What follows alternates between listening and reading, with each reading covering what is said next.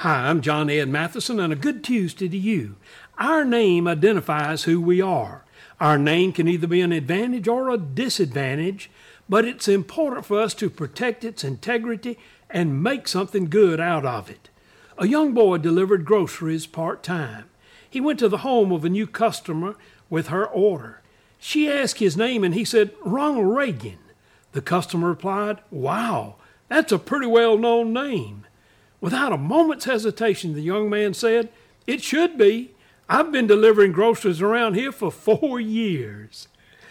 Don't be content to rest on the merits of the name you have that somebody else made. Be sure and protect your name. Be sure that you pass down a name of which people in the future can be proud. Nobody else but you is responsible for the meaning that you give to your name. Give it a good name.